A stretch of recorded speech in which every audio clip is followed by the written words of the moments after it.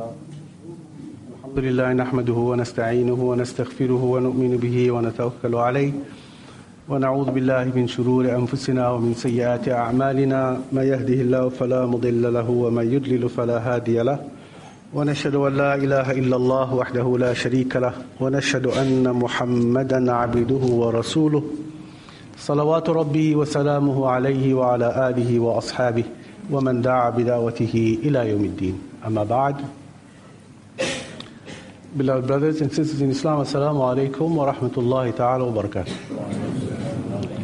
I've got good news for you and I've got bad news for you tonight. Which you want to hear first? First the bad news or first the good news? First the bad news. The bad news is there's no kusistas and some verses after the lecture. That's the bad news. The good news is that it's going to be quite a long lecture tonight. All right.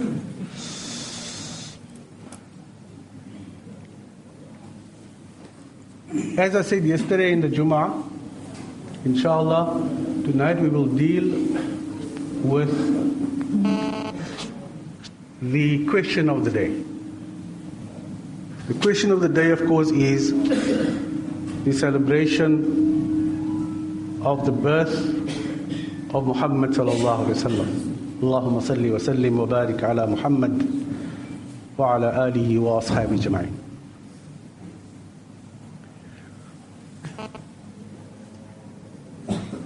And I have to introduce the subject by telling you that over the last 2 years, I've read every conceivable text on the celebration of Moulood and Bid'ah as seen by scholars from all the four madhab and outside the four madhab. And that is part of the bad news. The bad news is how do you condense 2 years of reading into maybe 45 minutes or 1 hour of lecture. Especially if I start so slowly, it will even take longer. So tonight's discussion, inshallah, is going to be a sharing of the information which I have with you.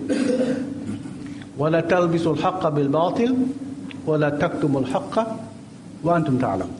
Allah subhanahu wa ta'ala says, do not mix up the truth with falsehood. Powerful statement. Allah subhanahu wa ta'ala says, do not mix falsehood with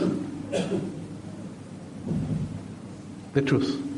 وَلَا تَكْتُمُوا الْحَقَّ. And do not hide the truth. وَأَنْتُمْ تَعْلَمُونَ. When you know what the truth is.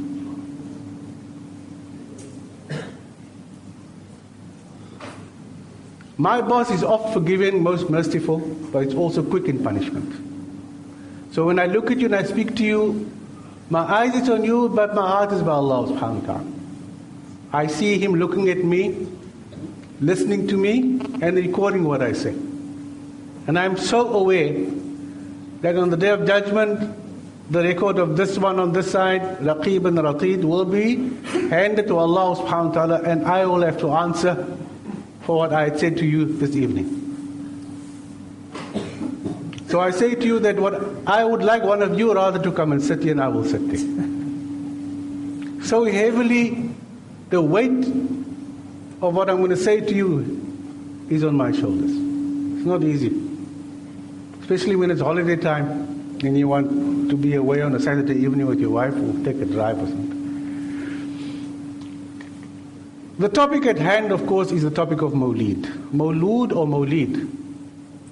In the classical Arabic, it's Mawlid or Mawlid.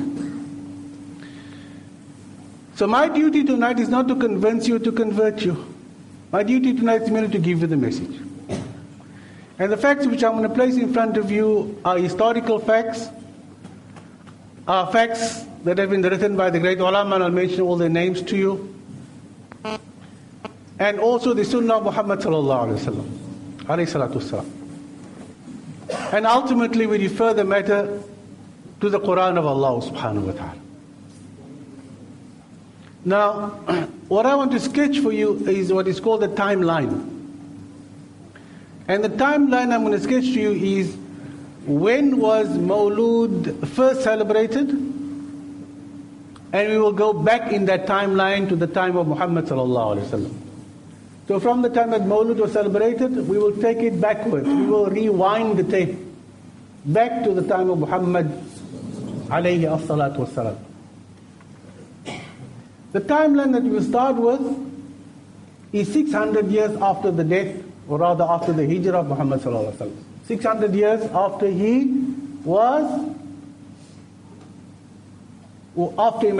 migrated from Makkah to Medina. 600 years. 600 is a long time. We've been here, 300 years? Double that time. So we start double that time after the hijrah of Muhammad sallallahu alaihi wasallam. What happened 600 years after the Nabi alayhi salam's hijrah? What happened 600 years after the hijrah of Muhammad sallallahu alaihi wasallam was that there was a group of Shia. You know the Shia, I think they're quite well known in the world to us today. We know their belief system. You know what they stand for. But this was a special group of Shia called the Fatimids. The Fatimids. And I'll tell you later why they call themselves the Fatimids. You can hear the word Fatimid comes from the name Fatima. Fatima, of course, was the... Some days the Bible really. Fatimids comes from the daughter of Muhammad sallallahu alaihi wasallam, Sayyidatuna Fatima alayha as-salatu was-salam. This group of Shia called themselves the Ismailis. When I studied in Pakistan, I met some of them. There they call themselves the Boras. And their leader today is the Agha Khan. He does a lot of good work, has built hospitals throughout the world. It's a lot of good work, the Ismaili leader. But be that as it may, they are also called the Batinis. The word Batin in Arabic means inside. Meaning when they look at the Quran of Allah subhanahu wa ta'ala, they see two sides to it. The apparent side of the Quran, which when you read it, you get the meaning of it, and the batin side of the Quran, the non-apparent side. What is called in spiritual language the esoteric side. And that side, they believe, can only be interpreted, the only person who has the ability to interpret that part of the Quran that you can't see and nobody knows is their Imam.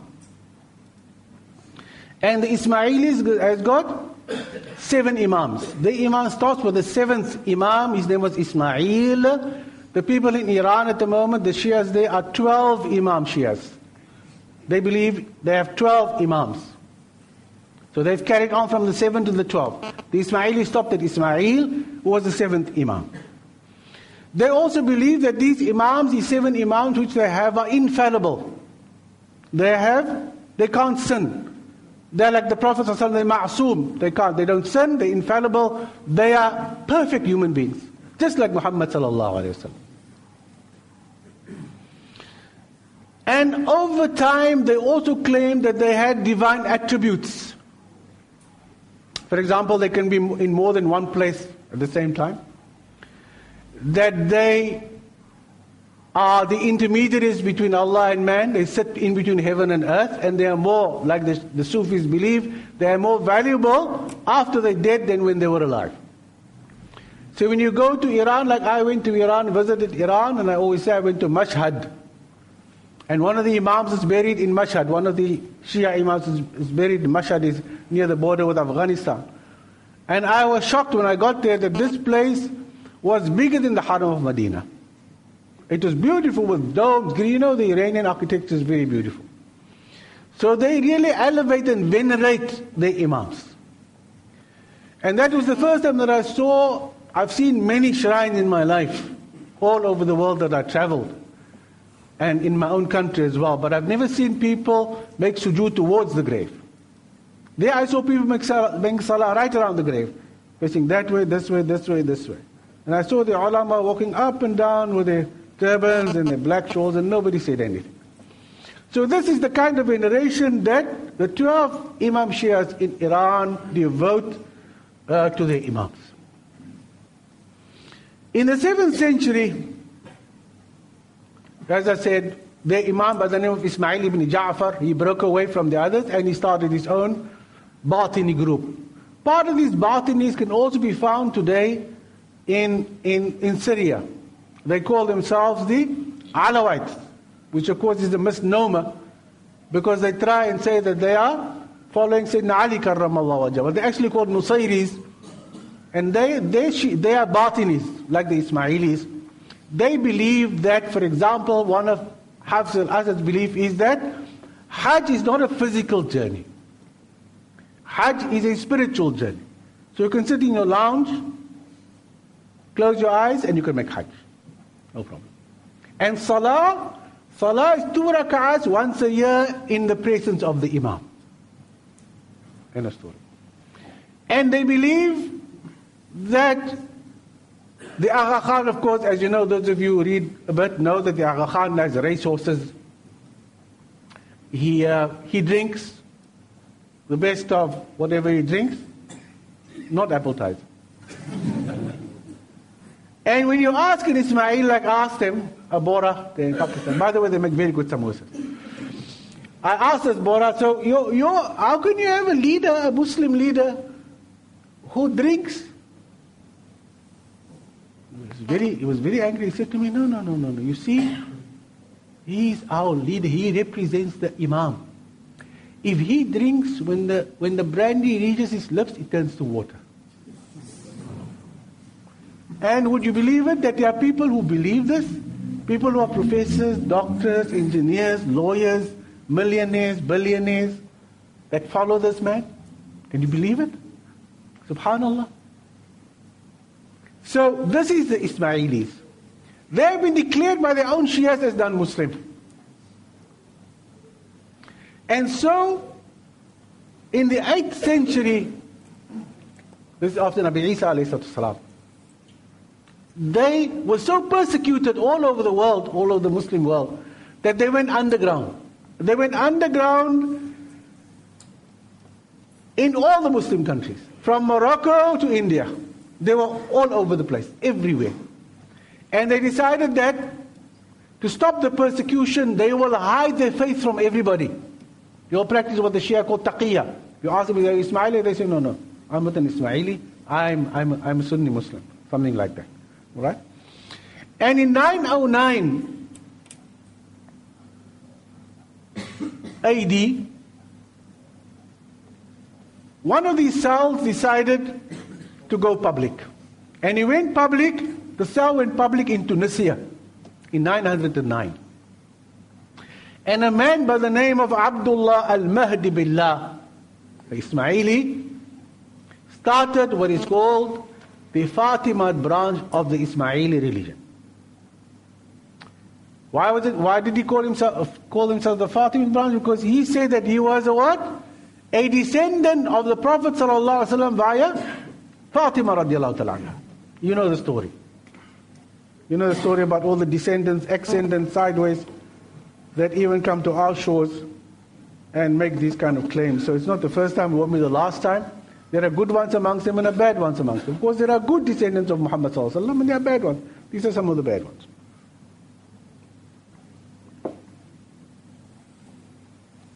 So, this cell became very strong. And you know, when I look back at Cape Town in the 70s, with the arrival of Shiism in Cape Town, they followed exactly the same pattern.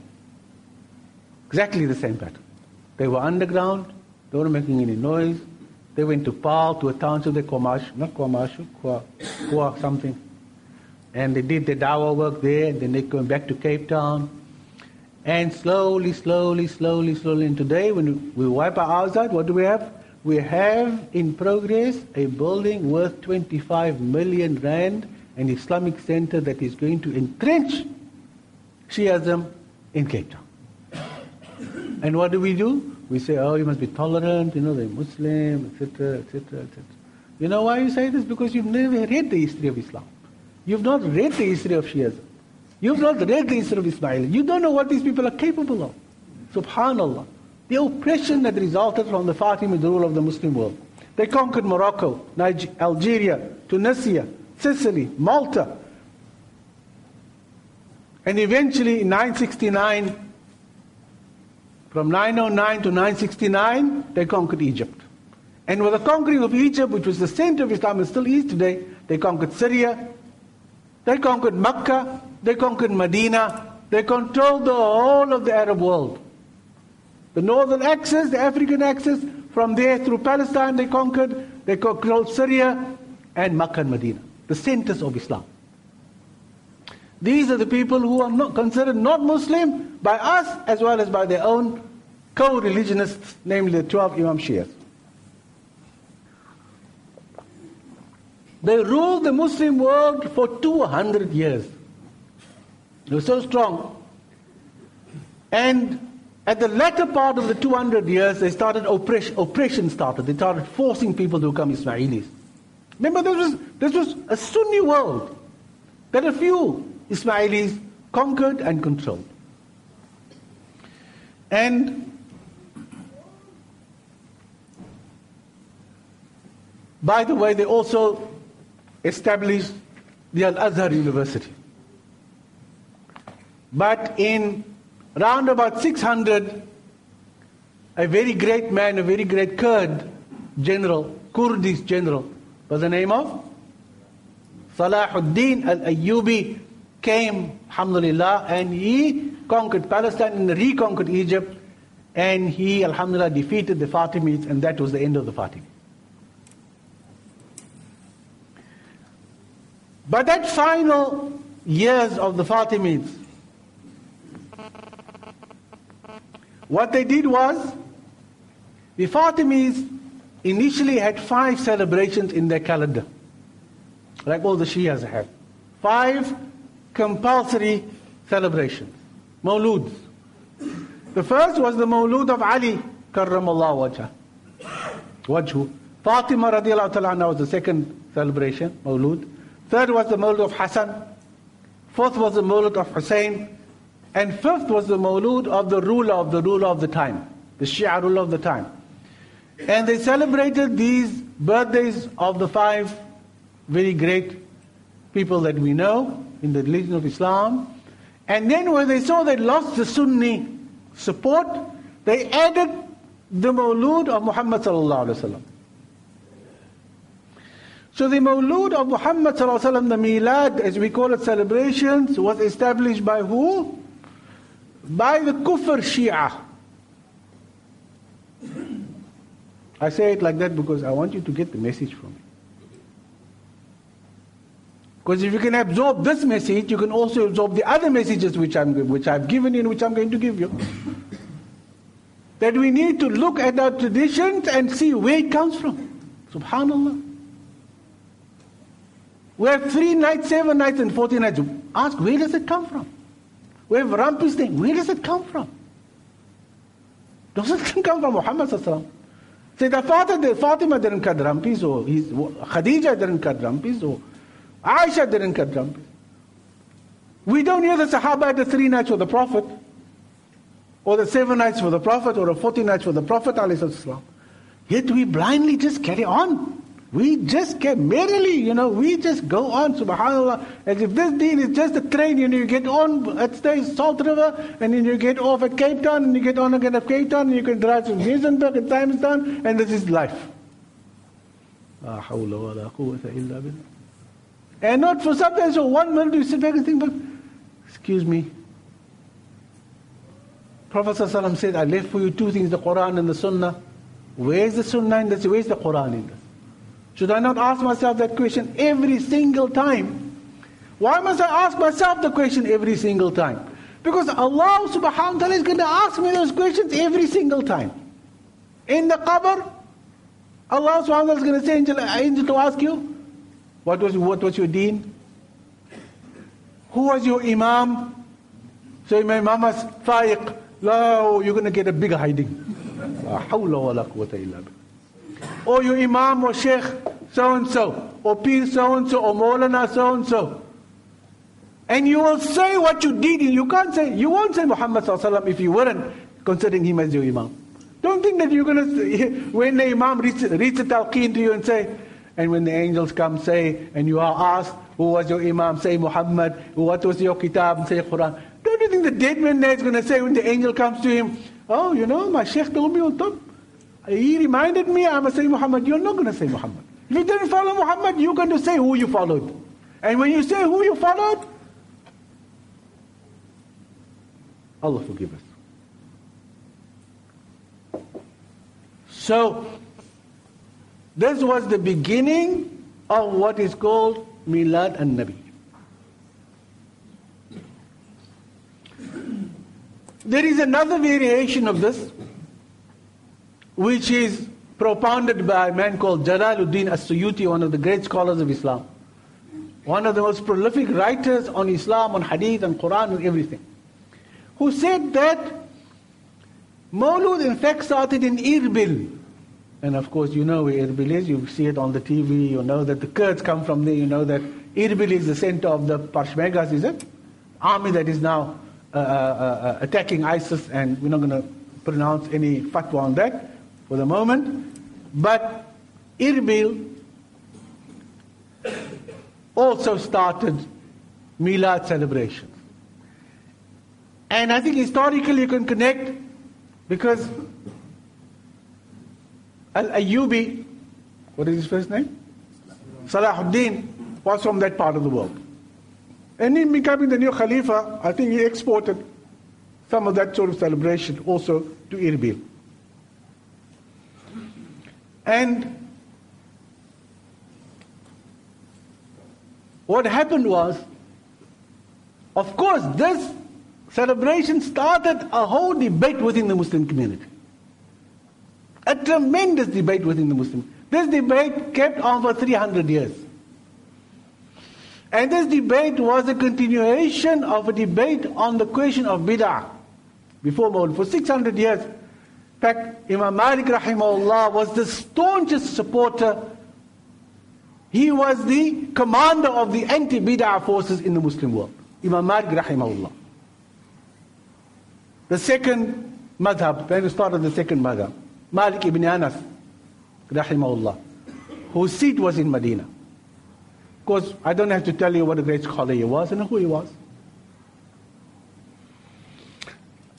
I want to say from the offset, before I give you some of the views, and I can't give you all the views, I'm going to give you the names of the people that were involved in this debate. So first the debate was about bid'ah. That was before Mawlid, because Mawlid only came 600 years. 600 years after, but before that, all the hadith of the Nabi Sallallahu Alaihi Wasallam was discussed. The hadith, for example, I quoted you on Friday, Inna asdaq al-hadithi kitabullah. Wa khayr al-hadi, hadi Muhammad Sallallahu Alaihi Wasallam. Nabi Sallallahu Alaihi Wasallam said, the best words are the words of Allah. The kitab of Allah subhanahu wa ta'ala. And the best guidance is the guidance of Muhammad Sallallahu Alaihi Wasallam. Wa sharra al-umuri muhdathatuha. And the worst matters are matters of innovation. وَكُلُّ مُحْدَثَةٍ بِدْعَةٍ. Every innovation is bid'ah, and every bid'ah, وَكُلُّ بِدْعَةٍ ضَلَالَةٍ, and every bid'ah is darkness and going astray and getting lost. وَكُلُّ ضَلَالَةٍ فِي النَّارِ. And everyone who gets lost in the fire. أو كما قال النبي صلى الله عليه وسلم. The Sahabi who narrates the hadith in Imam Muslim, because hadith is found in 7, Abu Dawood, Tirmidhi, Muslim, and Ahmad ibn Hanbal's collection, all these collections. They say the Nabi Sallallahu Alaihi Wasallam said this hadith on the mimbar for Jum'ah. Nabi oft used to repeat this hadith in the Jum'ah. And when the Prophet made this khutbah, and for the first time when he said this hadith, he turned red. His face turned red. And he looked angry when he said this hadith to the people. Warning the people about moving away from the sunnah. Because the opposite of sunnah is bid'ah, innovation. And I'll explain what that means later on, inshallah. Many of the ulama of the time, especially the ulama of Egypt, was swept up, as many ulama are, with the fact that the Egyptians were celebrating in their hundreds of thousands. Today the celebration of Moulood is the third biggest celebration in the Muslim world. Started by who? By the Fatimids. For what purpose? To gain the support of the Sunni Muslims. And of course, with Sunni Muslims, anytime you give them a baton, they think they're running the mile. So they got this baton of Moulood and they just ran with it. They ran all over the world with it. Of course, as I said to my son-in-law this afternoon, I said, he asked me, but why? I said, everything has got different benefits. I've only talked to you about what happens religiously. There are psychological benefits, there are economic benefits. People get all kinds of benefits out of doing this bid'ah. Because the best benefit is the sweetness of following shaitan. It's very sweet to follow him. You go to Grand West, you feel so good. Everything you do following shaitan is very nice. So, this is the spoon feeding of shaitan to the Muslim community. That's how it starts. This is how it starts. So, many great ulama of the time, particularly in Egypt, supported and endorsed the idea. Not only supported and endorsed the idea, but found the necessary arguments to support their point of view. And I'm going to give you, and I'm first going to give you the names of people who are involved in this discussion. Basically, there was Imam Malik rahimahullah and his students on the one side, and Imam Malik rahimahullah, his greatest students were, those of you who know about Ibrahim Ash-Shatibi, the great Andalusian scholar, who started the discussion and wrote the first books on Maqasidus Sharia, the objectives of the Sharia, one of the greatest scholars that Muslim world has known as the Maliki. He was from Spain, Andalusia. There were other scholars like Imam Suyuti, Jalaluddin al-Suyuti, great scholar from Egypt, who supported the institution of Mawlid, and I'll explain how and what, how he supported the institution of Mawlid. Then there was Faaik, and I'm going to give you his version of what he feels is wrong with Mawlid. And then I'm going to go to Ibn Hajj, mention his name. Ibn Hajar al-Asqalani also got involved in the debate.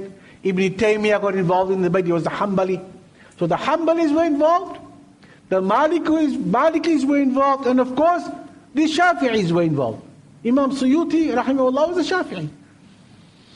And generally the Shafi'is supported the celebration of Mawlid. And I'll tell you why later on. And the Malikis and the Hanbalis opposed it completely. Not only did they oppose the Mawlud celebration, they opposed bid'ah long before that. You must understand that all these scholars lived before the celebration of Mawlud. Imam Shafi never celebrated Mawlud. Why not? Because Imam Shafi died what?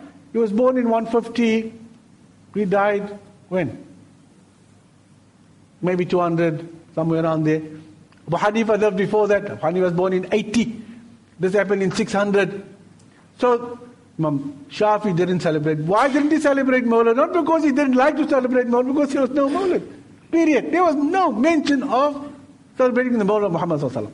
Abu Hanifa rahimahullah, strangely enough, and I'm saying this to you, when I was reading all this through the years, I was looking for, where's the Hanafi opinion? Where's the Hanafi ulama? The Hanafi ulama seem not to have gotten involved in the discussion of whether the normative hukum of Mawlud is Mawlud bid'ah, is it allowed, is it permissible, is it not? There's only one Hanafi jurist, Turukumani, who wrote something on bid'ah.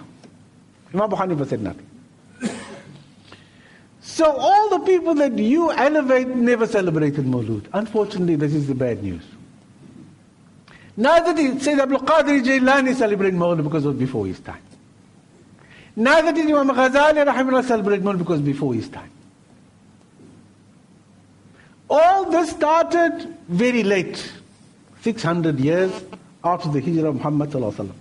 Ibn Taymiyyah, a Hanbali scholar, of course, and they call those who are against Mawlud, what do they call us? What do they call me? A what? A W? Wahhabi. Subhanallah. In 700, the state of Saudi Arabia didn't even exist. In 700, when this discussion, the state, shame poor Imam Abdul Wahhab, he was somewhere. So shame to blame the Wahhabis and Imam Abdul Wahhab for not liking Mawlid is really eating below the belt. I mean, the House of Saud wasn't in existence. But it is a smoke screen, obviously. Oh, we must call. Oh, Faaik, no, he's against Moulood. Oh, he's a Wahhabi. Oh, he's a Wahhabi. If they read the history correctly, they said, no, he's a what? He's a Maliki, because the Malikis, from the very beginning, were against. So I'd like you to call me Maliki. If you meet your friends and they talk to you about myself and they say, oh, you go to that masjid? Oh my God, that man's a Wahhabi. He said, no, he's not a Wahhabi. Wahhabis didn't celebrate Moulood. Moulood only came so many years before, hundreds of years before Imam Abdul Wahhab. He's a Maliki. He supports Imam Malik rahimahullah. Imam Malik went to war against the bid'ati. He said, this is going to destroy the sunnah of Muhammad sallallahu alaihi wasallam. We have to get rid of this. That's why Imam Malik, as I said Friday, even those things which Nabi sallallahu alaihi wasallam said was permissible, he said, I dislike this. Why did he say so? He said, because when his companions said, why did you dislike this? The Prophet said, you must visit the graves of the shuhada. He said, because I can see what's going to happen if we open this door to visitation of graves. And he was absolutely correct. He understood his people, he understood the times they lived in, and he as an alim had to close the door. Because time of Muhammad sallallahu alaihi wasallam and his time was different. And now the time is different. 20 years ago it was different. 20 years ago, we all visited the Kramat. Nothing wrong with it. We went there. The place was fallen down. There was no toilets. The place was dirty, ugly. It was falling apart. And Shem, I felt sorry for the poor Kramat. We just left it. But that was today's, what looks like a half hotel room if you go there. Painted their lights. Prophet said, don't put lights on a grave. La hawla wa la quwwata illa billah. We do everything the opposite of what Muhammad said. So the time has changed. Now we live in a different time. Ulama has to look at the problems differently. And so Imam Malik was that kind of man. Sayyidina Uthman radiallahu ta'ala an, who was Sayyidina Uthman? Dhun Nurayn. He was married to two daughters of who? Muhammad sallallahu alaihi wasallam. He was one of the first converts to Islam in Makkah. Is there any question, doubt in your mind who this man was? Would there be any doubt in your mind as to the fact that you would follow the sunnah of Muhammad sallallahu alaihi wasallam? Only now recognize it. SubhanAllah. Faddal. Sayyidina Uthman radiallahu ta'ala anhu, when he went for Hajj, he came to Mina. Now when the Nabi sallallahu alaihi wasallam, all of you been for Hajj, mashallah. And those who haven't, may Allah subhanahu wa ta'ala give that you get accreditation. Inshallah. When he came to Mina, we know when the Nabi sallallahu alaihi wasallam went for Hajj, he reduced the salah to 2 on Arafah and Mina. Correct? Correct? Any Wahhabis here who disagree with me? All right. But Sayyidina Uthman, when he went for Hajj, he completed the salah on Mina. Right? 4 for Dhuhr, 4 for Asr. 3 for Maghrib, 4 for Isha. Because Sahaba were upset. Sahaba said, Sayyidi, he was Amirul Mu'mineen. To any person, he was Amirul Mu'mineen. They said, but you changed the sunnah of the Nabi sallallahu alaihi wasallam. What's the matter with you? How can you complete the salah when the Prophet only made 2? He said, I'm the Amir Mu'mineen, but I have to look at my people. And I said, when I look at my people here, most of these people here are Bedouins. They come from villages far away. Today you would say they're from Pakistan, or they're from Bangladesh, or they're from Indonesia, far in the forest. And he said, if I should make Qasr Salah today, make 2 rakats for Dhuhr, they will leave here to go back to the village and say, the Amir has made 2 rakats for Dhuhr. That is the new way of making Salah. You see the foresight? See the foresight? See the foresight? Would the Nabi sallallahu alaihi wasallam have agreed with him? So they were inspired by Allah subhanahu wa ta'ala. So today, unfortunately, we don't have that foresight, that wisdom. We look at everything as black and white. What's wrong with Moulood? What's wrong with this? It's not as simple as that. This deen does not consist of yes and no.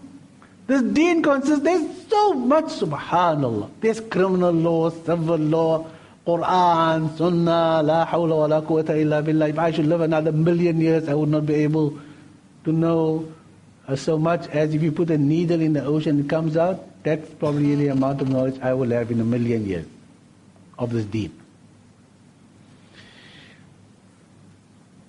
So, Ibn Taymiyyah, and as I said, At-Turkumani was the only Hanafi alim who wrote on the question of bid'ah.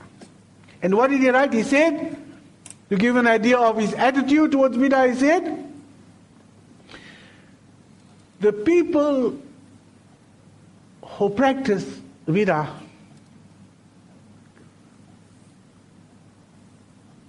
accuse the Prophet ﷺ of being a kha'in.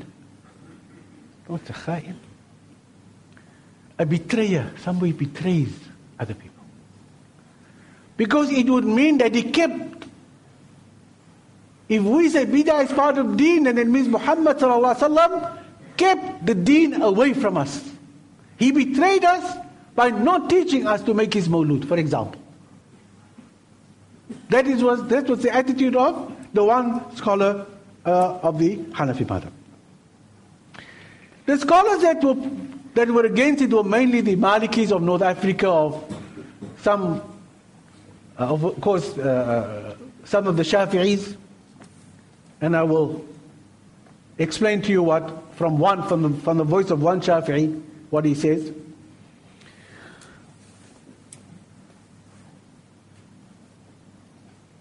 There was people like Imam Nawawi in Damascus who promoted the Shafi point of view, great name again, who said that as far as he was concerned, there is something called bid'ah hasana, a good bid'ah. So there was this balance of forces, pro and against. And my reading of history tells me that a lot of the pro voices was because of the vast celebration of Mawlids within their countries. Started in Egypt, so they spread. Damascus, Iraq. So where there were ulama in these places, very few ulama wanted to raise their voices against the celebration. I find myself in the same invidious position, unfortunately.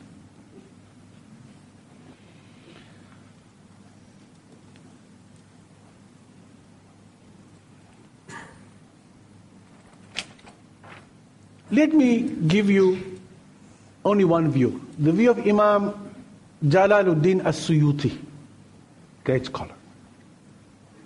He wrote a fatwa on Mawlud. This was in the year just over the year 600, maybe the year 650.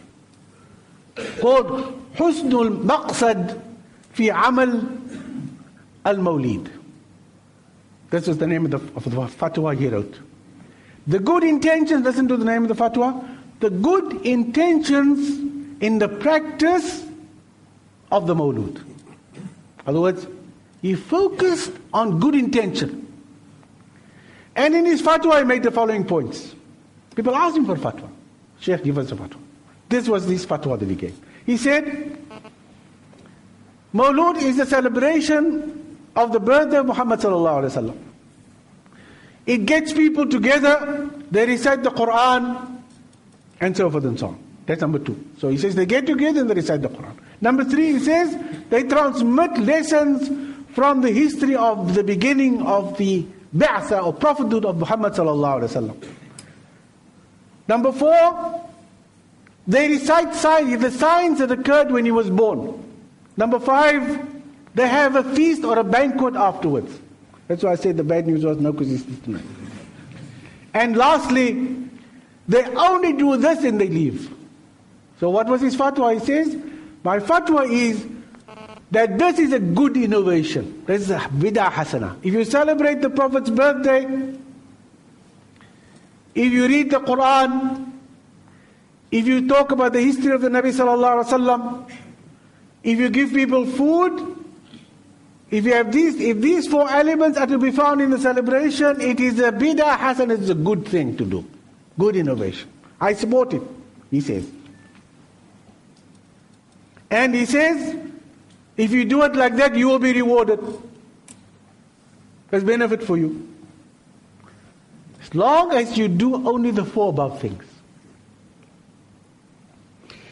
And this Imam Suyuti rahimahullah, he was of the opinion that the first Moulood was celebrated by the rule of Irbil by the name of Malik al-Muzaffar. And Imam Suyuti himself, when he wrote about Muzaffar celebration of Moulood, he described the celebration of Moulood by Muzaffar. How did Imam Suyuti describe it? He said, in Irbil, when Muzaffar celebrated Moulood, he had a great banquet, meaning a lavish banquet. Maybe better than what Wembley can put up on Laylatul Qadr night. And this banquet was given for the sheikhs and the Sufis. Very special group of people, that not for the lay people, not for the people in the man in the street, no. This Moulood was only for the sheikhs and the Sufis. And to every guest he gave a gift. And Imam Suyuti says, part of the celebration was there was a special concert called Sama'. We call it in Malay, Saman.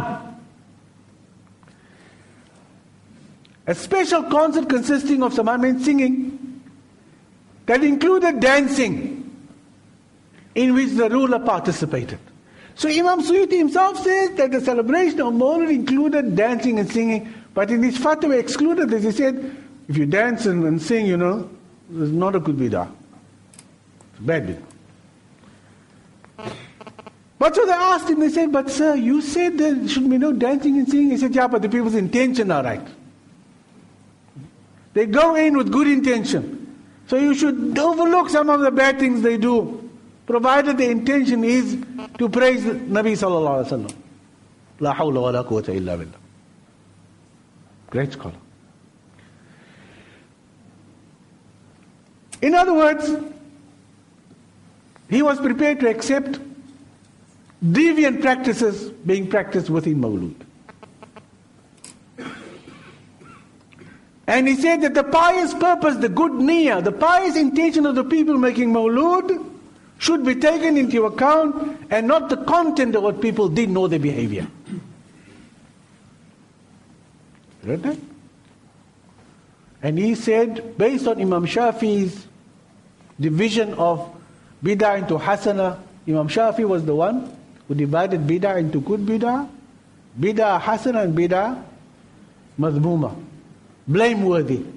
Imam Shafi said the good bid'ah is the bid'ah which is in sync with the sunnah of the Nabi alayhi salam. The bad bid'ah is that which is not in conformity with the sunnah of Muhammad sallallahu alaihi wasallam. But of course, if we don't know what Imam Shafi would have done if Mawlid was done in his time. He never did it. So we have no idea what he would have said. We have no idea what Abu Hanifa would have said. We have no idea what Imam Malik would have said, although Imam Malik condemned all bid'ah. We have no idea what Imam Ahmad would have said about the celebration of Mawlud, because they had passed away before the celebration of Mawlud. What did Imam Malik actually say? So I've given you Suyuti, the pro group. Imam Shatibi, which is a Maliki, he wrote in his Kitab al-I'tisam, he says, and he expresses the view of Imam Malik. He says, Imam Malik said, whoever innovates in Islam a bid'ah that he sees as good, has claimed that Muhammad sallallahu alaihi wasallam has betrayed the message, the risala, because Allah subhanahu wa ta'ala says, Al-yawma akmaltu lakum deenakum wa atmamtu alaykum ni'mati wa raditu lakum al-Islam deena. Imam Malik says, if you say there's a thing called a bid'ah which is good, Allah subhanahu wa ta'ala told the Nabi sallallahu alaihi wasallam on Arafah, less than 3 months before he died, in fact exactly 81 days before the Prophet died, Allah revealed this verse to the Nabi sallallahu alaihi wasallam to mean, and many scholars say this was the last verse that was revealed. And what was the last verse? Al-yawma akmaltu lakum deenakum. Today, O Muhammad sallallahu alaihi wasallam, have I perfected your faith for you, and I've completed my favor upon you, and I've chosen for you Islam as your deen. Imam Malik says, if you say that there's a bid'ah that comes after Allah has completed his faith, then Muhammad has betrayed us. Subhanallah. And he says, What was not part of the deen when that verse was revealed cannot become part of the deen after the verse was revealed. Because what are you telling Allah? You're telling Allah, sorry man, we love you and we like you and we want to go to Jannah, but you left out something. You said you completed your faith, but you forgot about Moulood. What is the problem, man? Not only that, you forgot to tell the Prophet also to tell us to make Moulood. Another problem we have. La hawla wa la quwwata illa billah. So that's Imam Malik's view. So Imam Malik had very deep concern for the spread of bid'ah. He was, this is going to destroy the deen. He upheld the hadith of the Nabi Sallallahu Alaihi Wasallam. He said, when the Nabi Sallallahu Alaihi Wasallam said, every bid'ah is dalala, and every bid'ah is in fire, that is what I follow, he says. And some scholars have ingenuity. They use rationalization. So they say, you see the word kullu, every bid'ah is in the fire. That kullu, that every, actually doesn't mean every. It means there's one or two exceptions, There must be one or two exceptions. So the bright sparks, they come up and they say, let's look at, for example, in the time of the Nabi Sallallahu Alaihi Wasallam, the Quran was not collected into a book. It was done after the death of the Nabi Sallallahu Alaihi Wasallam. So that is the bid'ah, that is an innovation. Yet all the Sahaba agreed on that innovation, and that is a good innovation. So what is wrong with a good innovation?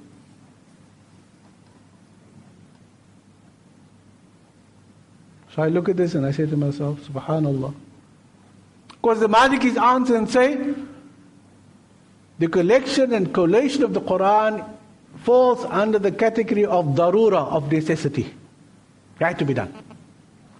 The other group says, in response and defense, that it's not a bid'ah, it is part of maslahah, part of public good. It's in the public interest and the public good. But the bid'atis, those who practice bid'ah, they will say, this is our trump card. Quran was not collected by Muhammad Sallallahu Alaihi Wasallam. Let's look at it. Because these emails are going around amongst young people. One young man say, this is bid'ah. They'll say, but what about the Quran? Quran was collated after, that's a good bid'ah. Do you agree it's good? They say, yes. You see, so you say there are good bid'ah. So there are exceptions. Let me look at it. I looked at it myself and I thought to myself, it can't be. First of all, when Allah subhanahu wa ta'ala refers to the Quran in the Quran, what does Allah say? Allah subhanahu wa ta'ala says, Inna hadha al-Quran yahdi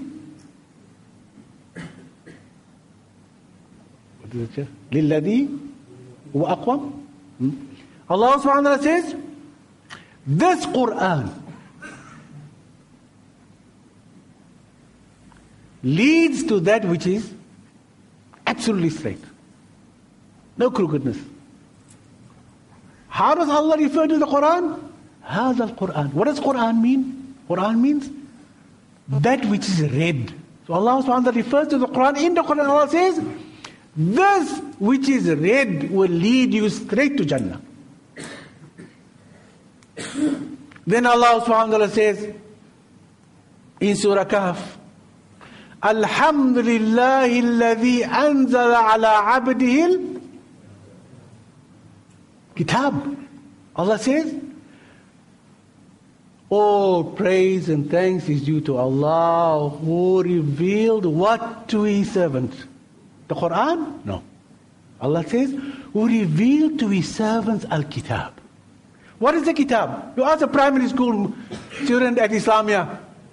You were the principal here. I'm sure you will agree with me. If you ask one of the young students at Islamia, what is kitab? What will he say? It's a book. What is a book? A book is something which consists of pages that you can read from page 1 to wherever it is, isn't it? Collated, that's a book. Then Allah subhanahu wa ta'ala says, Alif Lam Mim Dhalika al-Kitabu La Rayba Fihi. This is an amazing verse. This is an amazing. I can't say it's a cool verse. I mean, let's not. It's an amazing verse. This is another word that my children use for amazing. I can't get to it now. What? Awesome. That's the word. It's an awesome verse. SubhanAllah. And I'll tell you why it's an awesome verse. Because Allah subhanahu wa ta'ala doesn't say alif lam mim hadha al-kitabu la rayba fi. Allah doesn't say alif lam mim this book in which there is no doubt. Allah subhanahu wa ta'ala says that book in which there is no doubt. What book? Because when this Quran was revealed, there was no book. Everything was memorized by the Nabi sallallahu alaihi wasallam. Committed to memory. So Allah subhanahu wa ta'ala, because the Sahaba would have asked, Ya Rasulullah, where is this book that Allah speaks about? Allah speaks about that book. So the Christians in fact use this and say, you see, that book refers to the Bible. So how will we answer them? We answer them by saying, Allah subhanahu wa ta'ala knew that this Quran which was read today would become a book in the future. Who would have known that? Only who? Khaliqus samawati wal ard, creator of the heavens and the earth. That it wouldn't even happen in the time of Muhammad sallallahu alaihi wasallam. The book will come about, ذَلِكَ الْكِتَابِ will come about after Muhammad sallallahu alaihi wasallam. In the Quran, Allah subhanahu wa ta'ala tells us it's going to happen. Number 3. The Prophet couldn't read nor write. Yet every time revelation came to him, he had somebody to write down the revelation. In fact, the seerah tells us, the history tells us, that the Nabi sallallahu alaihi wasallam had 40 secretaries that used to record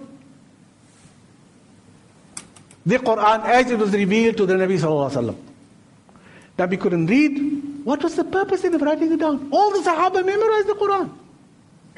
99% of the Sahaba couldn't read. In Makkah, when the Prophet became a prophet in Makkah, only 16 people could read and write. So few people. Which means 99% of the people of the Quraysh, of the Arabs, depended on what? They developed the best memories in the world. Best memories in the world. Could memorize anything, anyway, immediately. Somebody would recite 100 verses of poetry, and the Arab would look at him, and when he's finished, that Arab would recite the poetry after him. Just like that. SubhanAllah. Yet the Nabi took it. Why? Because he knew he was preparing for the day when that Quran would be needed. So when the time came, in the time of Abu Bakr as-Siddiq radiallahu ta'ala, at the Ridda wars, the wars of people became murtad, they didn't want to pay zakat to Sayyidina Abu Bakr. He sent an army, many of the Hafad died, and Umar and Abu Bakr and Zayd came together and they decided they were going to collate the Quran, make a copy of it. So that in case lots of the Hafad die, there will at least be a written copy of the Quran. So those who say that the Quran, compilation of the Quran was a bid'ah hasanah, it's in the Quran. Allah says, هذا الكتاب. What kitab? The kitab which will come after Muhammad sallallahu alaihi wasallam. Ingenious, but unfortunately, the Quran makes everything clear to us, alhamdulillah. So, Imam Malik then tells us that as far as he's concerned, there's no bid'ah hasanah and bid'ah, a good or bad bid'ah. There's only bid'ah madmuma. Only bid'ah which is not acceptable in Islam. Because Muhammad sallallahu alaihi wasallam said so. And that was the end of the story for him.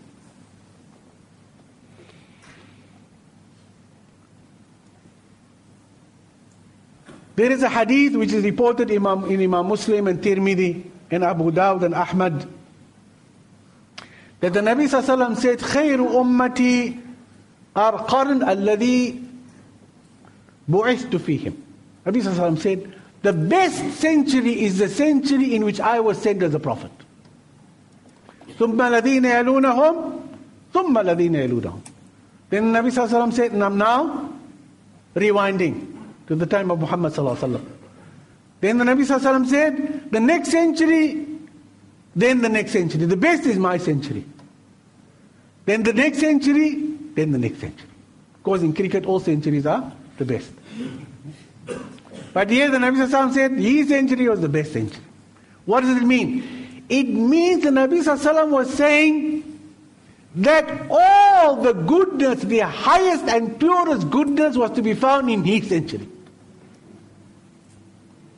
And as you moved away from his century, there was less good and less good. So if any good was left out in the time of the Nabi sallallahu alaihi wasallam, it would not have been the best century. Isn't it? If there was any good left out by Muhammad sallallahu alaihi wasallam, he would have not been, he said, this is the best time. The best time. Greatest time. Mustajab time. Barakah time. All the good things happened in the first century.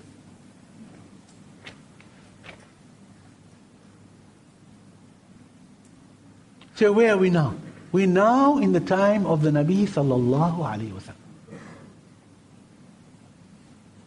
And as I said to you, there is one thing that all these people agree on, the protagonists, the antagonists, the pro and anti groups. They all agree on one thing, it's a bid'ah. Why? Because it was not practiced by the Nabi sallallahu alaihi wasallam. Neither by the Sahaba. So they all agree on that. The difference comes in, some of them say, but it's a good bid'ah, it's a good innovation. Others say, it's a bad innovation. That's the difference of opinion. Well, let's look at that difference of opinion. Let's see what it comes to. So the question I want to ask you, and the question I asked myself, if there is so much khilaf, ikhtilaf, there is a scholar here who says, make it, scholars who say, don't make it. This one interprets the hadith in this way, the other one hadith interprets the hadith in that way. I had a teacher in Usul al-Fiqh. May Allah subhanahu wa ta'ala give him the highest Jannah. Ameen. I'm here because of my teachers. He was of the opinion, and I used to sit and discuss with him many times, that actually in Islam there should be no two opinions. Actually in Islam there's only one right opinion. There's only one right. There can't be two rights. That was his opinion. So I asked him, sir, why do you say that? He says, because Allah subhanahu wa ta'ala tells us in the Quran, this was his main argument. So he says, we have four madhabs, but actually there should only be one madhab. We can't say all is right. We say Shafi is right, Hanifa is right, Malik is right, Ahmad ibn Hanbal is right. And sometimes they oppose each other, diametrically opposed to each other. He says it can't be that this deen, there must be one right only. So I asked him, sir, but why do you say that? He says, because Allah subhanahu wa ta'ala says in the Holy Quran,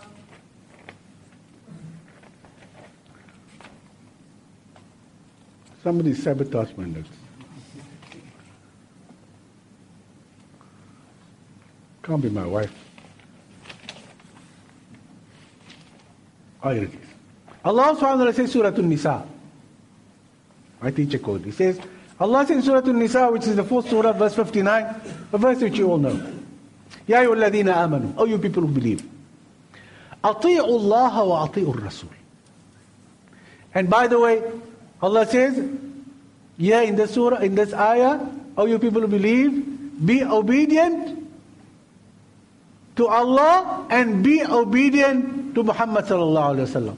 In fact, this ati'ur Rasul is mentioned more than 25 times in the Quran. So Allah subhanahu wa ta'ala says, be obedient to Muhammad sallallahu alaihi wasallam. What does Allah say further?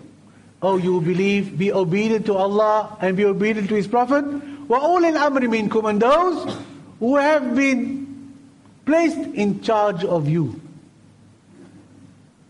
from amongst yourselves. فَإِن تَنَازَعْتُمْ فِي شَيْءٍ, and if you differ on a matter, what must you do? Like now we have this matter of Moulood. What must you do? Allah says, فَرُدُّوا إِلَى اللَّهِ وَالرَّسُولِ. Then refer the matter back to Allah and His Messenger. إِن كُنتُمْ تُؤْمِنُونَ بِاللَّهِ وَالْيَوْمِ الْآخِرِ. Allah says, if you truly believe in Allah and you believe in the Day of Judgment, refer the matter back to Allah and His Prophet when you differ. The verse goes on and says, ذَلِكَ خَيْرٌ وَأَحْسَنُ تَأْوِيلًا. Allah Himself, creator of the heavens and the earth, He says, that is better for you and suitable for a final decision on the matter. In other words, the Quran and the Sunnah must give you a final decision. Allah says so, He says. So He says, so if Allah subhanahu wa ta'ala says there is a final decision, there can only be one final decision. I'm still trying to fathom how one gets to that point. And maybe inshallah, my prayer is that a time will come when we will have only one madhab. Inshallah. That may Allah subhanahu wa ta'ala give, we produce the scholars to take us on the road to where we will all, mashallah, say this is the consensus reached by the ulama. I'm not going to start a new madhab. Sorry. Don't put that on me. I'm not saying that. I'm saying that should be, and there are lots of scholars in the world whose main task is to work on that, to bring about that legal unity amongst Muslims. So I read this verse, because now 2 years I've been reading all this. It worries me. I'm against, people are for. This one says that, the other one says that. How do I refer this to Allah and His Prophet? Let's refer it to Allah first. So when we refer it to Allah subhanahu wa ta'ala, the first thing which came to my mind was, Allah subhanahu wa ta'ala says in the Holy Quran, what does Allah say? Allah says in Surah Al-Ahzab, the confederates, what does Allah say in Surah Al-Ahzab? Anybody know? The 33rd Surah, verse 56. Anybody know? La ilaha illallah. You come to celebrate Moulood and you don't know this verse. What is the verse? إن الله وملائكته يصلون على النبي يا أيها الذين آمنوا صلوا عليه وسلموا تسليما اللهم صل وسلم وبارك على سيدنا محمد وعلى آله وصحبه أجمعين. You see? So much we love this Prophet. Oh, we love him so much. We scream our throats out for him, but we don't even know where the verse that says we should do it, where it is in the Quran. I'm saying this to you and to me.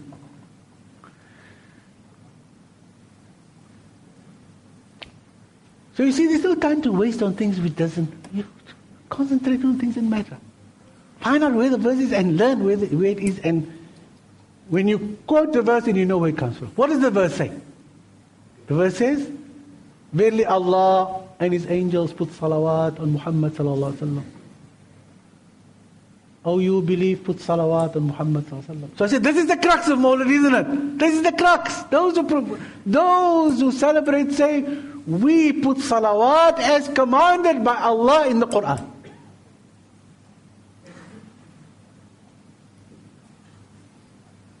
When this verse was revealed to the Nabi sallallahu alaihi wasallam, the Sahaba asked the Prophet. What did they ask the Prophet? This hadith is hadith 589 in Bukhari. You can quickly, those of you who have phones. Hadith 589 of Bukhari. Hadith narrated by Abdul Rahman ibn Abi Layla. Abdul Rahman ibn Abi Layla says that I was met by Ka'b ibn Ujrah, another Sahabi. And he said to me, Oh Abdul Rahman, shall I give you a present? I've got a present for you. This is typical when I have a kiss from my grandchildren. Come here, I'm going to give you a present. But this is a different present. This present is also for you. Present is for you. This present from Abdul Rahman. So the Sahabi said to him, please give it to me. He says, this is a gift from Muhammad sallallahu alaihi wasallam. A present from Muhammad sallallahu alayhi wa sallam himself. So he said, what is the present? He said, Allah revealed the verse, Ya ayyuhalladhina amanu. What's the verse? Inna Allah wa malaikatahu yusalluna ala nabi. Ya ayyuhalladhina amanu sallu alayhi wa sallam taslima. Says Allah revealed, and the Prophet ﷺ, we asked the Nabi, Ya Rasulullah, Allah has commanded us to put salawat and salam on you. Please will you instruct us? Please tell us, how should we put salawat on you? It's an obvious question, isn't it? Have you ever asked yourself, how did the Nabi want us to put salawat on him? You know, we have surahs that big, that big, that big, that big. A line in the middle, or the page is divided into 3, and all 3 is filled with salawat on the Nabi sallallahu alaihi wasallam. And it's written in a language that I don't understand and you don't understand. It's written in the most ancient poetry of Arabic. If I should give a book to any of you, including myself, we will not be able to read one page of it and understand it.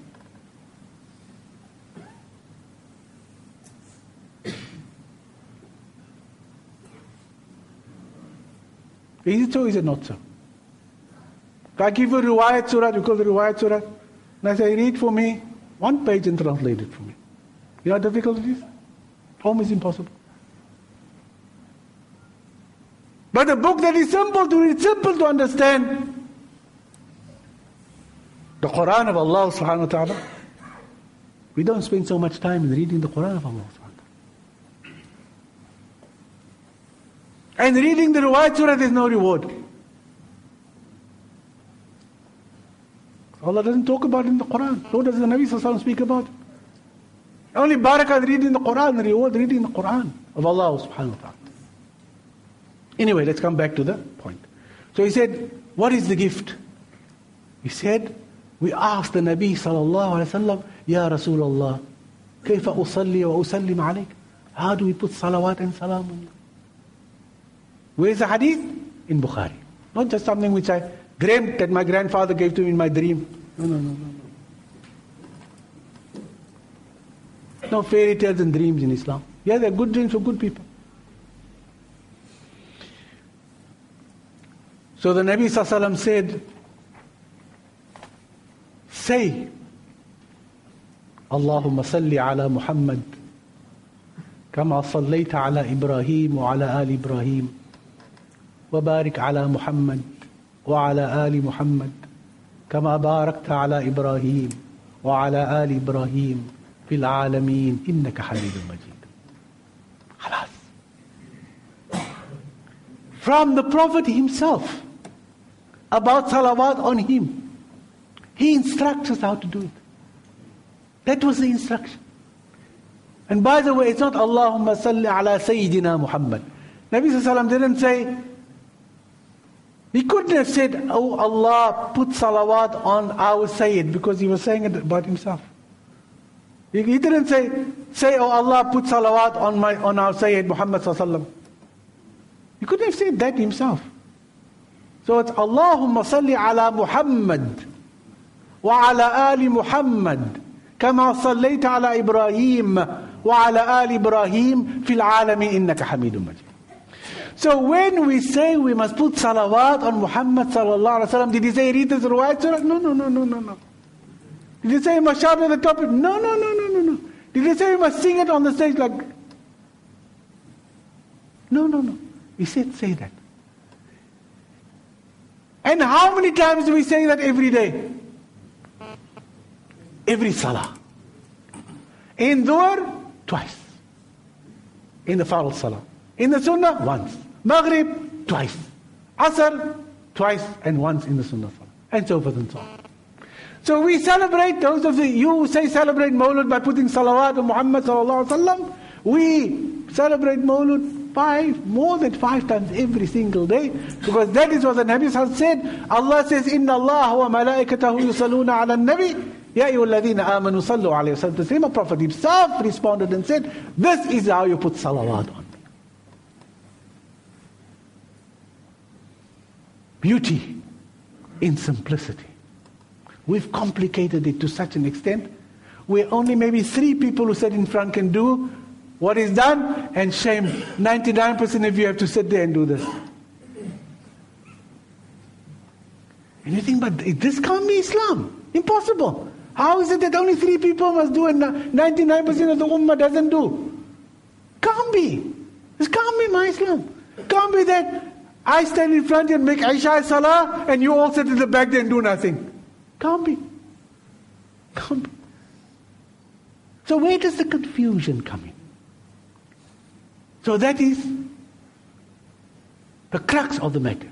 Put salawat on Muhammad sallallahu alaihi wasallam. Why is there so much confusion? Because it is a man-made institution, there is no consensus on how to do it. If I tell you now, you should go home and make Moulood at home. We're going to make Isha in the masjid, but Moulood, you must go and make it at home. How many of you know what to do? Put up your hands.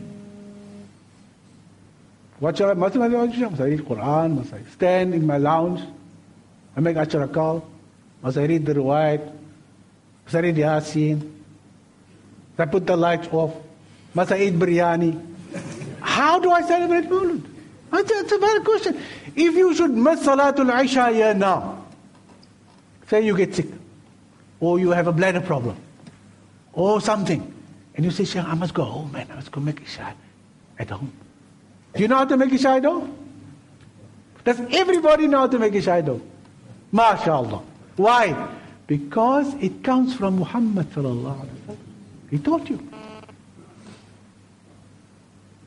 But because this is an institution which has come from man, we can add bubuati, society, kusistas, samosas, coffee, tea, everything we can put in one pot and we can stir it. And we say Bismillah.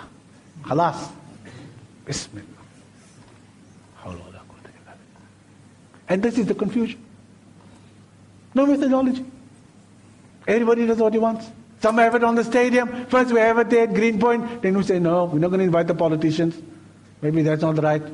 So now we cut out the politicians. We have it on the stadium. Okay. Now what? Okay, now. What next year? What do we do next year? Because remember, next year it's going to be on the day of Christmas. Exactly 10 days earlier. So now we're going to have Christmas, Mass, and Christmas singing carols with the same night. Muslims are gathering them. Allah must either take me away from the dunya before then, or Allah subhanahu wa ta'ala must save this ummah. Then it will be exactly like this. Because we started wrong. You see, 600 years ago we started wrong. Started on the wrong foot. We followed the non-Muslims who created this institution to mislead Muslims.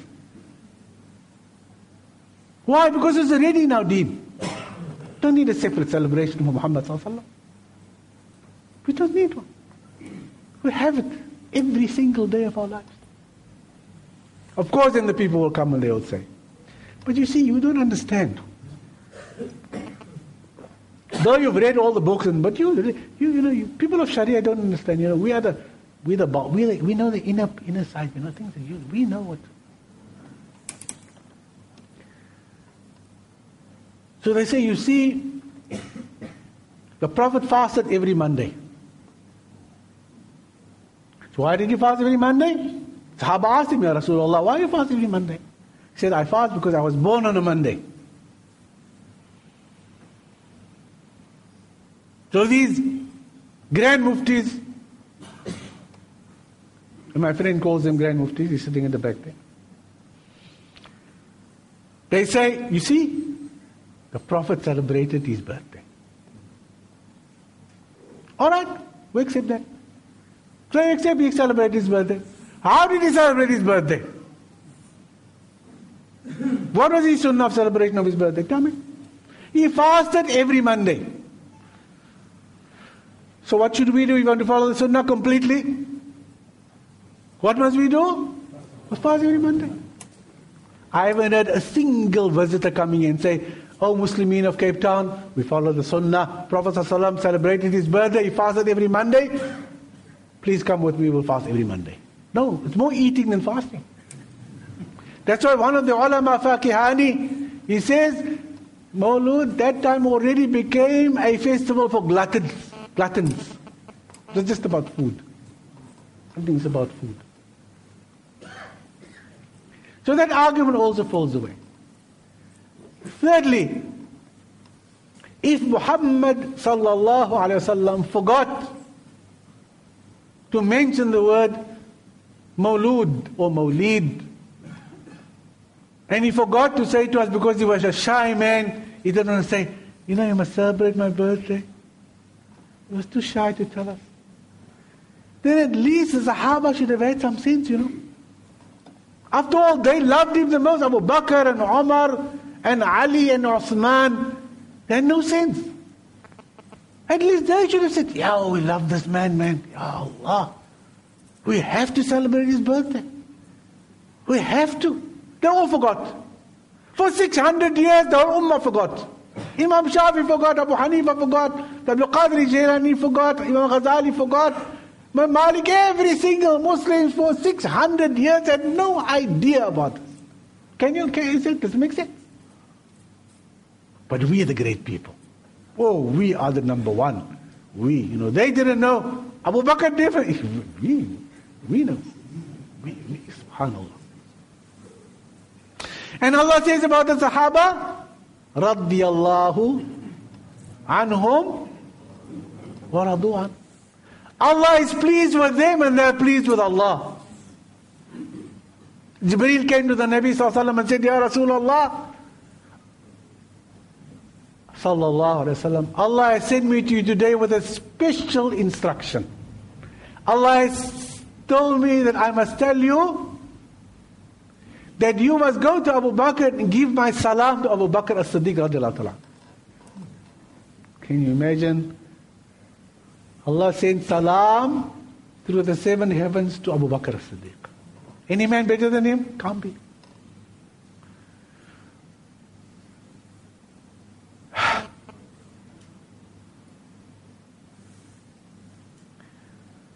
So the Nabi ﷺ went to Abu Bakr and said, "Oh Abu Bakr, I've got good news for you. Allah subhanahu wa ta'ala sent salam to you." And Jibreel said to me, "Allah asks you a question." Allah asks you. Allah, creator of the earth, ask Abu Bakr. Look at the status of Abu Bakr. Allah asks you a question. I must convey this question to you. And Allah wants an answer from you on this question. Oh Abu Bakr. Allah says, "Ana radin anka ya Abu Bakr. Hal anta radin anni?" Allah says to you, Abu Bakr, Allah is pleased with you. Allah wants to know, are you pleased with Allah? That's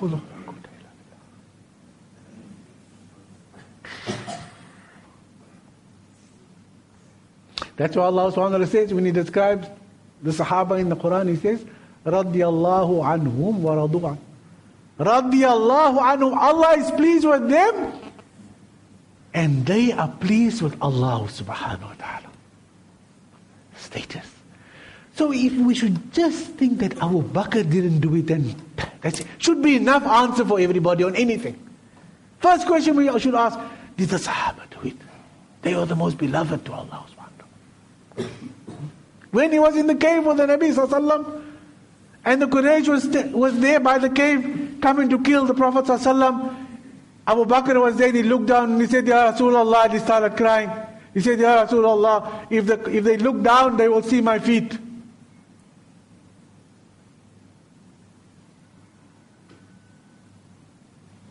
And the Prophet said to him, "Oh Abu Bakr, don't cry, be calm."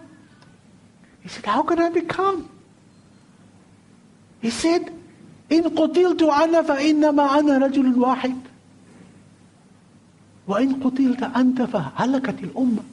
He said, "Oh Prophet of Allah, if they kill me, they kill one man.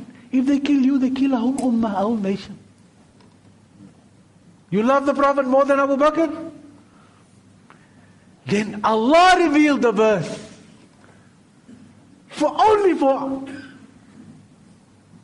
For his eyes only, as we would say. إِذْ قَالَ لِصَاحِبِهِ لَا تَحْزَنْ إِنَّ اللَّهَ مَعَنَا. When the friend said to the other friend in the cave, don't be afraid, Allah is with us. And Allah says after that, فَأَنزَلَ اللَّهُ سَكِينَةُ عَلَيْهِ. Allah sent sakina in the heart of Abu Bakr. Subhanallah. Allah says, tell your friend not to be afraid from Allah subhanahu wa ta'ala. This is the status of Abu Bakr. Nabi Sallallahu Alaihi Wasallam said about Umar, if a Nabi should have come after me, it would have been Umar ibn Khattab radiallahu ta'ala.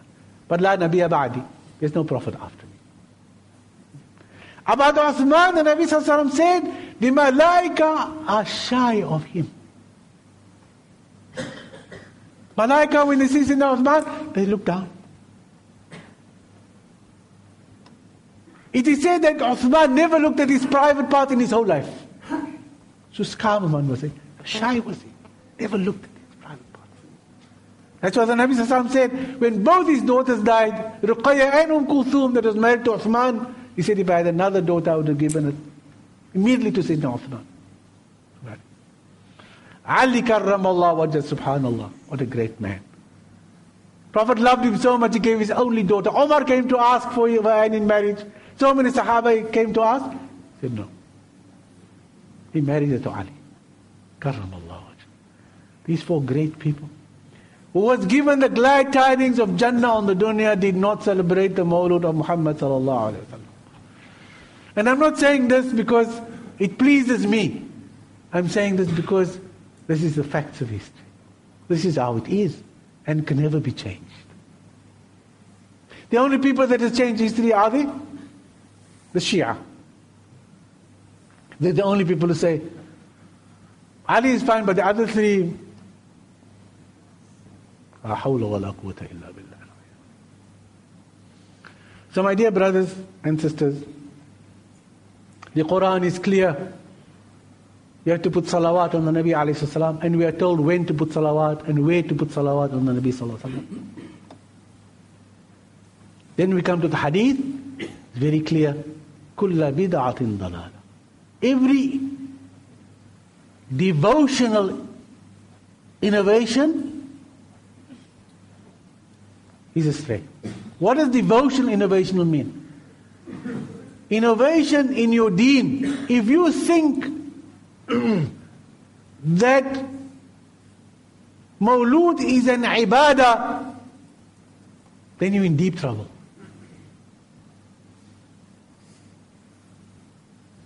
Deep trouble.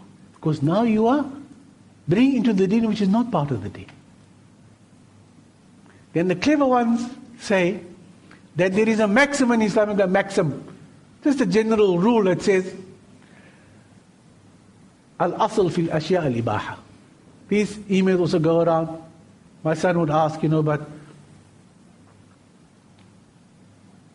how can bid'ah be allowed? And he says, well, there's a maximum in Islamic law which says the foundation of everything that it is allowed, except that which Allah and His Prophet has disallowed. So they say Allah and His Prophet didn't disallow. If you read the Quran, no disallowance of Mawlud in the Quran. What did the Nabi say? Don't make my Mawlud. So it must be allowed. But they really should check themselves, because the day of Qiyamah, Allah will ask him, why did you put your hand on the last part of the maxim? The maxim has two parts. The first part says that the foundation, the asl of everything is that it is permissible illa fil ibadat, except in matters of worship. Nothing is permissible in matters of worship except that which has been commanded by Allah or Muhammad sallallahu alaihi wasallam. So if we make Mawlud to get closer to Allah, it's an ibadah. We've created a new ibadah. Like the Quraysh, When Allah said to Muhammad sallallahu alaihi wasallam, ask them, why do you worship the idols? They said, we worship the idols يُقَرِّبُونَ إِلَى اللَّهِ زُلْفَى. Because the idols bring us closer to Allah. The same answer is given by people who create their own ibadah. Ask them, why are you doing this? They say, it brings me close to Allah subhanahu wa ta'ala.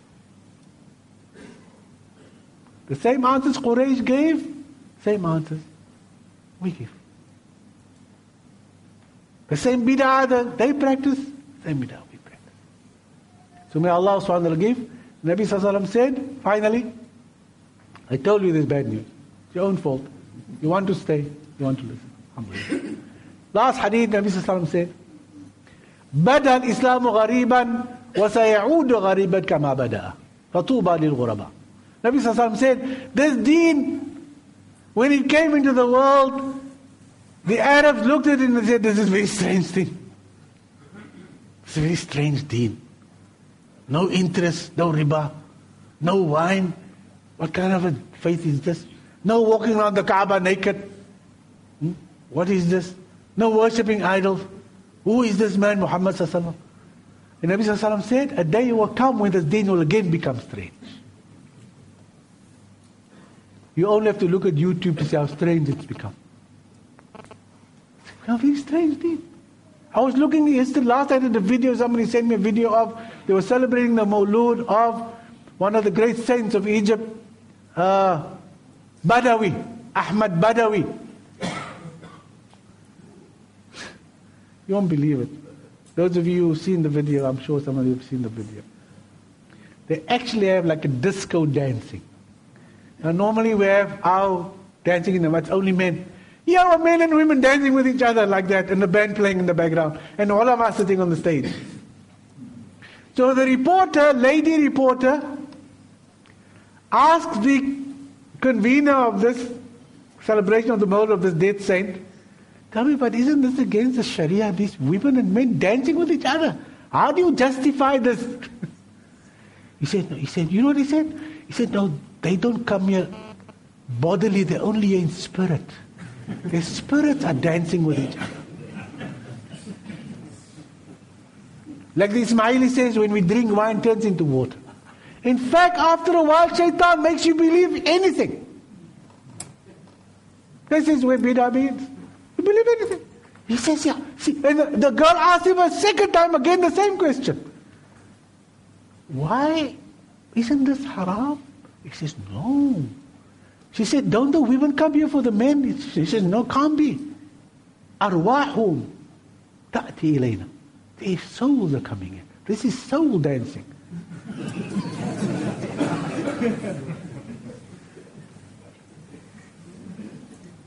You laugh, but all these are signs of Qiyamah. That's my final word. There are minor signs of Qiyamah and major signs of Qiyamah. The minor signs of Qiyamah is, like I received a number of, somebody sent me a whole list of WhatsApps. I can't understand what the WhatsApp mean, but in my little bit of aql that I still have left, after reading all this bid'ah literature. In fact, there's a whole genre that's called bid'ah literature. All books on bid'ah and all the fatwa and things. The gist of the discussion was, the reason why we have so much khilaf is because of the sunnah. La hawla wa la quwwata illa billah. This person was saying if there was no sunnah, we would not have had khilaf. La hawla wa la quwwata illa billah. Lawla sunnah makhtalafna. As if he says, if there was no sunnah, we would not have made any khilaf. So what is happening is, you know what is happening? And it's this great movement afoot in the world. Your children are aware of this movement. Movement away from sunnah. Scrap the sunnah. Have only the Quran. Scrap the sunnah. You screen to the Quran, they say no khilaf. So we have the Quran, why is there khilaf? This is a dangerous, Salman Rushdie. Why did the Muslim world want to kill him? For what reason? One reason alone. He insulted Muhammad sallallahu alaihi wasallam. He insulted Aisha radhiyallahu anha. You will find that the West will try from time to time, every 5 years, every 10 years, every 2 years, every 3 years, they will have portraits of Muhammad painted. They will have bring out a film about the wife of Aisha. Why? They're testing the waters. Because they've tested all the waters of Muslims. They have scratched everywhere. The Quran. They have scratched. They have colonized our lands. They have sent us all their muck from Hollywood. They have given us all their fashions. Our women are dressed but they're naked. All this they have thrown at us. But there's one hurdle that they haven't crossed yet. And that is they haven't been able to remove this ummah from its prophet.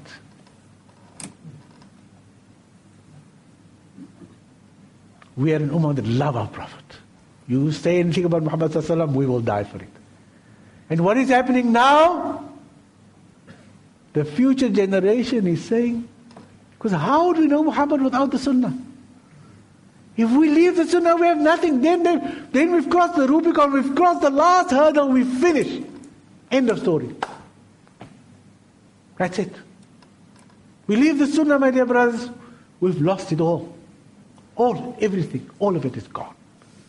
And Allah's love for us will be gone. Gone. Allah says so. In kuntum tuhibbun Allah, fattabi'uni. If you say you love me, says Allah, follow Muhammad sallallahu alaihi wasallam. Follow Muhammad sallallahu alaihi wasallam. So this is the danger in bid'ah. Bid'ah suppresses the sunnah. It supplants the sunnah. Because if you have time for that, you have to neglect the one. And that is why the White House spends billions of dollars on Sufi movements throughout the world. They can live in Constantia. There are Sufi sheikhs, they don't understand. How can you live in Constantia? You have never worked in your life. From where does the money come? Build a mosque, buy a mosque in Cape Town. Where does the money come? Ask the question. You come here from America, you wear a turban, and you drive this new Infinity, is it? Infinities, 10, 5, behind each other. You open a school, not in Gatesville, or in the Highlands, in Manenberg, the centre of Cape Town, on the high-rise building. Where does all this money come from? And what is the purpose of this? We don't need schools in Cape Town. We have enough. Down all over madrasas, you name it, we inundated, we can't handle it. Shame the poor businessmen are inundated with every day people come to them to ask for money for this. If you look at all these people who peddle these things, you will find there are two things. If you scratch just a little bit under the surface, two reasons why they come here. First of all, we're a very gullible community. If a man speaks Arabic, oh, mashallah, Arabic, ya Allah, man speaks Arabic, la hawla wa la quwwata illa billah. That's number one. Number two, do you see his turban? Oh my God. Did you see his abaya? Wow. And you know what? He's a descendant of the Prophet. Further than that, we know nothing about the man. We know nothing about his history. We don't know how he treats his wife, wherever he comes from. We don't know how he treats his children. We don't know how he treats his community. We don't know what business dealings he may have had with people. We know nothing about him. And we genuflex in front of these people. And they take us behind and they lead us all over. And they implant in us ideas that is not part of the deen. I mean, if these people come us and teach us the deen, we say, Barakallah, come please. Come and teach us the deen. Come and teach us Sunnah Muhammad sallallahu alaihi wasallam. But the first thing they do here when they land from the airport, they go to a mosque and make Moulood.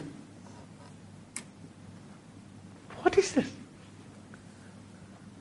I mean, at least you can say we're going to have a lecture Mufti so-and-so is coming, Sayyidi so-and-so is coming, descendant of the Prophet is coming, he's having a lecture on Faaik Cross Stadium, he's going to talk about the Sunnah of the Nabi sallallahu alayhi wa sallam. And he's going to tell us how to follow the Sunnah Tariqah of Muhammad sallallahu alayhi wa sallam. But what they do is they speak about it, but when you see what they do, it's totally the opposite of what they preach. So may Allah subhanahu wa ta'ala guide us. And may Allah subhanahu wa ta'ala save us and our children from the day when our children and our money and our wealth will be of no avail. What will help us only will be our practice of the Quran and the Sunnah of Muhammad sallallahu alaihi wasallam. Taraktu fiikum ma in tamassaktum bihima kitab Allah wa sunnati. The Prophet said, I left you two things. He didn't say, I left you my progeny or my ancestry or my descendants. He never said that. He never said that. He never said, don't worry, I don't know. My 376 descendants will come to Cape Town. Your problems are solved. Like the man said, he's in Park Road Masjid, the man came into Park Road Masjid and everybody stood up and sang some song, whatever they sang. And this man was very disappointed. He said to his friend, I've come to this masjid for 30 years, nobody ever stood up when I come into the masjid. Nobody ever sings anything when I come into the masjid. So the man says, but who are you? He said, who I am? I'm a direct descendant of a prophet of Allah. The man said, what do you mean? He says, Allah called me Bani Adam, I'm the son of Adam. Allah says, Ya Bani Adam in the Quran, oh sons of Adam. Allah says, I'm a son of Adam, direct descendant. Nobody can even question this. There's no doubt. I don't need to bring you a family tree.